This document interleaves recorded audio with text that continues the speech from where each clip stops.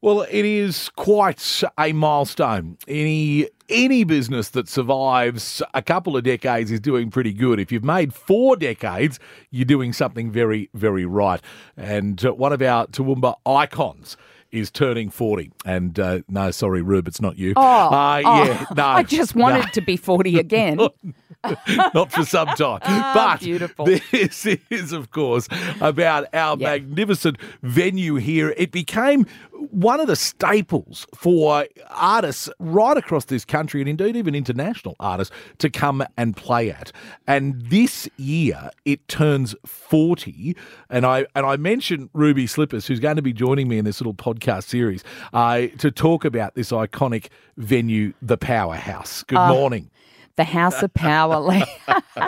Good morning to you. And look, I have to say it's quite a privilege to be able to talk about it because I was there.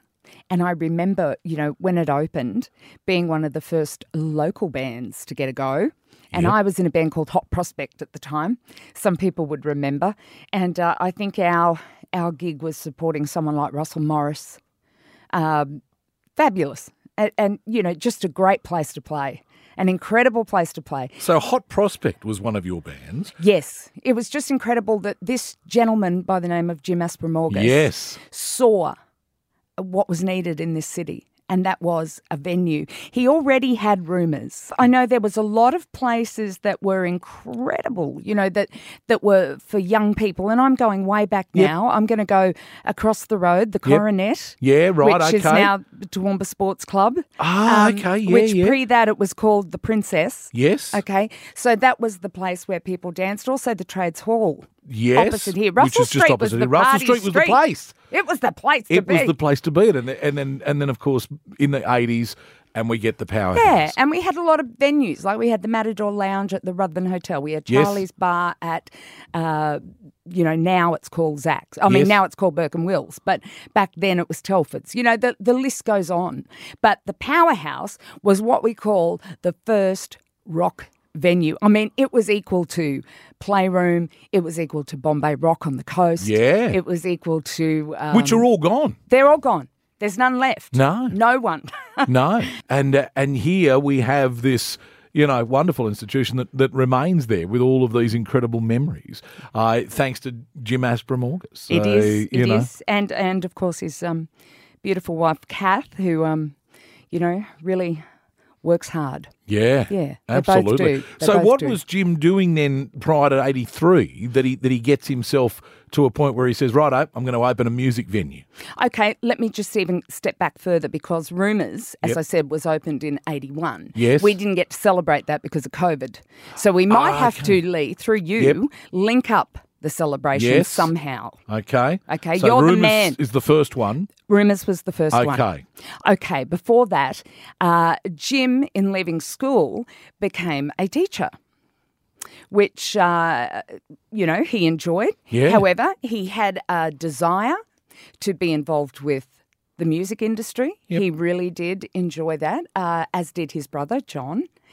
And they finally came up with a bit of an idea to put together their funds and get a club. Yep. Put a club together. But in the meantime, Jim worked very hard as a DJ. Okay. In those days. Yep. The disc jockey. Yeah. And you would find him at places like the White Horse Hotel. Yes. I know that he was huge in Gatton at the Royal Hotel. Right, okay. There were more fights down there than, And this would have been the proper days of DJs with the milk crate full of singles. Yes. As opposed to now it's all just on the pads and things. But, he would have been carting the records around, doing that, like a proper DJ. Absolutely. And he worked hard. Weddings, What parties, is it? Weddings, parties, anything. He did that. They probably played at one of these things. Yeah, and he really, really, I think they were there actually at the Powerhouse. But, yes, he worked extremely hard and made his dream come true, which was first up Rumours and then the rock venue. And, of course, pre-Powerhouse, the rock venue was called the Green Griffin, which was run, we used to have St Pat's bingo there. Okay. All those sorts of things. And there was also a club on a Saturday night called Champagne Charlie's, which Yes. Jim was involved in. And he was the DJ at Champagne Charlie's on a Wow. Saturday night. And that was the place to go. On Friday nights, they decided they'd open it for the under 18s. And you could go on Friday nights as well. So no one can ever say Jim Aspromorgus hasn't worked. Yes, absolutely. Anyone that's carted those milk crates understand. Well, the thing is, he's still doing it. Yeah, he I mean, is. I went to an event, last year that I'm hosting at Rumours, and I get there, and there's a cherry picker up at one of the lights, and I can see somebody up there replacing a light, and it's dark. It's 7 o'clock at night, middle of winter. It's freezing cold, and I get out of the car and I hear this, "G'day, mate. G'day, Lee." And I'm like, "Jeez, where's it?" Oh, it's truth. I'm being spoken to from up above. And it almost was. I'm like, "Oh, was Jim." It is. It was Jim changing the light bulb in the cherry picker. I'm like, goodness me. But, that is Jim, isn't it? He's amazing. That's Jim. I found in years later when, because I've spent a lot of time working with Jim, working for Jim. Now, these days, I do a lot of work with him. I can remember back in probably early 90s when we started theatre restaurant productions. Yes. And he would call me and he'd say, "What are you and Johnny doing tonight?" And I'd think, "I'm working. I'm just going to go home and go to bed." And the Johnny is your husband. Johnny Schneider. That we all know as Sheriff. The Sheriff. Which comes from these theatre restaurants. That's right. Yeah. And he'd say to me, "What are you doing?" I'd say, "Oh, well, nothing." "Well, we're going to the coast." And I go, "Well, what?" "We're going to the coast, or we're going to Brisbane, or we're going whatever, and we'd be going down to Bentley's, or we'd be going to Dracula's, and we'd be Yes. going to see what was happening down there to get a feel of what we needed."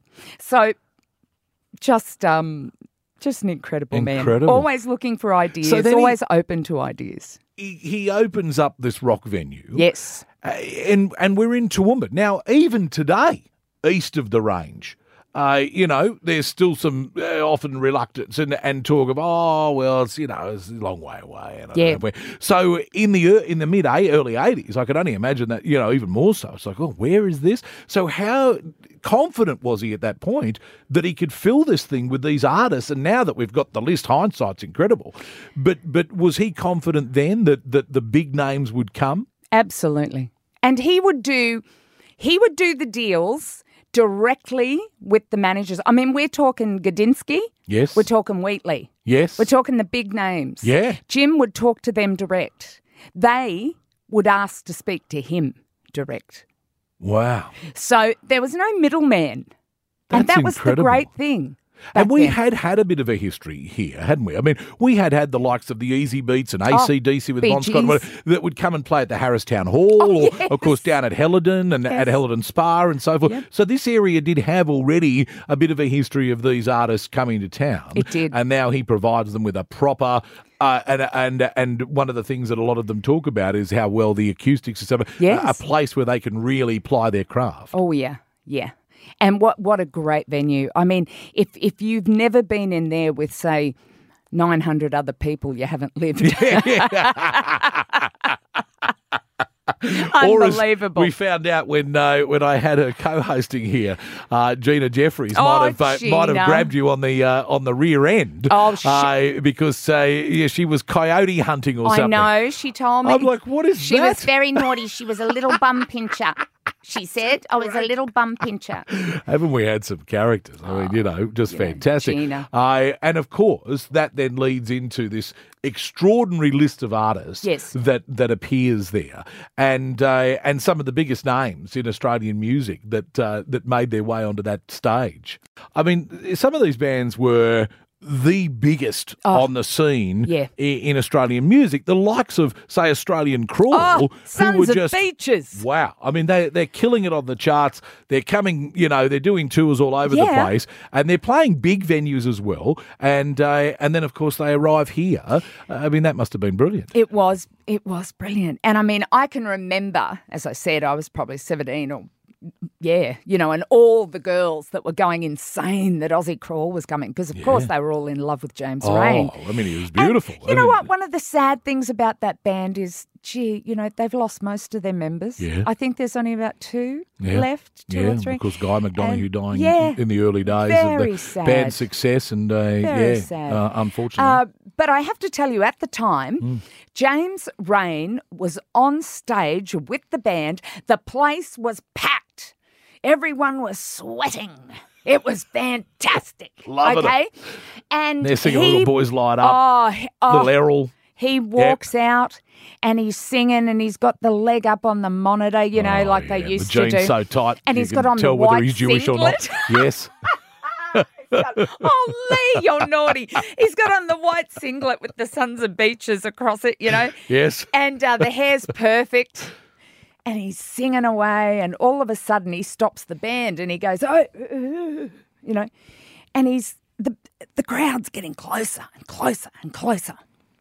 The crowd's getting closer and closer and closer. And he goes, that's it. He says, if you don't get back, I'm going to effing go home. No. Yes, he said that. Because he known to be a bit cranky. It was shocking. Good old Toowoomba goes, well, effing go. Oh, brilliant. It's hard to go past names like the Angels. Oh, the Angels. Because, I mean, not only iconic at the time, but, they're one of those bands, even despite losing Doc Neeson, and you thought once you lost a front man like that would have to be it. They've still, they're packing out places all over the place to this day. Incredible. He was a very different man, wasn't he, Doc? I mean, a big, tall man, an imposing presence. He had that deep voice. He was gorgeous. He was gorgeous. Well, from my point of view. Could move. Extraordinarily intelligent. Do you know, I have to tell you that I've had the opportunity to go and see the Angels a few times with Dave Gleeson up front. Yep. And I've got to tell, I can't do it. It's I can't hard. do it to Doc. Yep. I can't do it to Doc. I know. I'll keep his memory because Dave Gleeson up the front of the Angels is like Samboy barbecue chips without a Coke. Right? If you're going to eat Samboy chips, you drink Coke with it, right? That, for me, Fair call. It's a personal thing. But anyway, we'll move on. And let me tell you about the Angels. Their heyday, Lee, was really from around that. I mean, they kicked off in the mid-70s, going through right up until, basically Doc passed. And, I mean, they had a lot of changes because Doc went off with a different Angels. The Brewster Brothers went off with another group called the Angels. It was just a mess. It was a mess, wasn't it, for a little while? They were together in 1996, and I remember it well because I was very preggy with my son, Harry. And maybe that's what made him a drummer. He went to the concert and heard all that rocking. Maybe. Anyway, who should I be working with back then? I'm bringing up names, but John Crosh, it was the John and Ruby show. Yeah, before I came Well, on you the were scene. there. We were I was in working the back together room, then. Yes. Anyway, we went off to the show. We were with Jim, and he said, look, I promised you I'd introduce you to the band, and I'm going to take you guys back stage and meet them because we'd done interviews leading up to the concert, et cetera, et cetera. So John Crosh, as known to many, liked to have a little bit of an ale, and he probably had a few too many. Yeah. Anyway, we go backstage and they gave a great performance. It was incredible. Little bit slower than their past ones because you could see they were, starting to get a bit older. Easing up the ladder. Yes. Easing up the ladder. Yes. Anyway, we go backstage and we walk into the back room and here's this big tent, like an oxygen tent set up. Now, we make jokes about that. Yeah. You better have an oxygen tent You better ready. have oxygen Well, ready. let me tell you, Doc had one. Oh, wow. Doc was a terrible asthmatic. Is that right? Yes. So he had that there just in case. So that was all set up out the back. And then there was this big, huge, talking about riders for the bands, a huge fruit platter. And then I think there was a couple of glasses of red wine and the Brewster brothers were sitting there having a glass of red wine and Doc was having nothing bar wiping his, sweaty brow. And we walked in and you should have heard Croshy. oh, this can't be real. You've destroyed my dreams. And these guys are looking at him as if to go, what's wrong with you? because he's thinking sex, drugs and rock and roll. He's thinking, bowls of blue M&Ms, He was praying Van for Halen it. style, all sorts of things happening. And look, they were absolute gentlemen. And that was it. They were A gentlemen. glass of red wine and an Yes. oxygen tent. I need that now. I can relate to that most mornings. How 100%. fantastic. Oh, look. Oh, that is brilliant. There was also the show, Lee, which I'll go back many years before. The Angels came to the Powerhouse, and it was when Doc had been in a car accident. Yep. And he had, I think it was a broken leg. Anyway, they put this big barber's chair Yeah. on the stage because everyone walked in going, what's that barber's chair for? And this is the night that Johnny Diesel and the Injectors played as they were the support band. Right, This new okay. band, brand new band.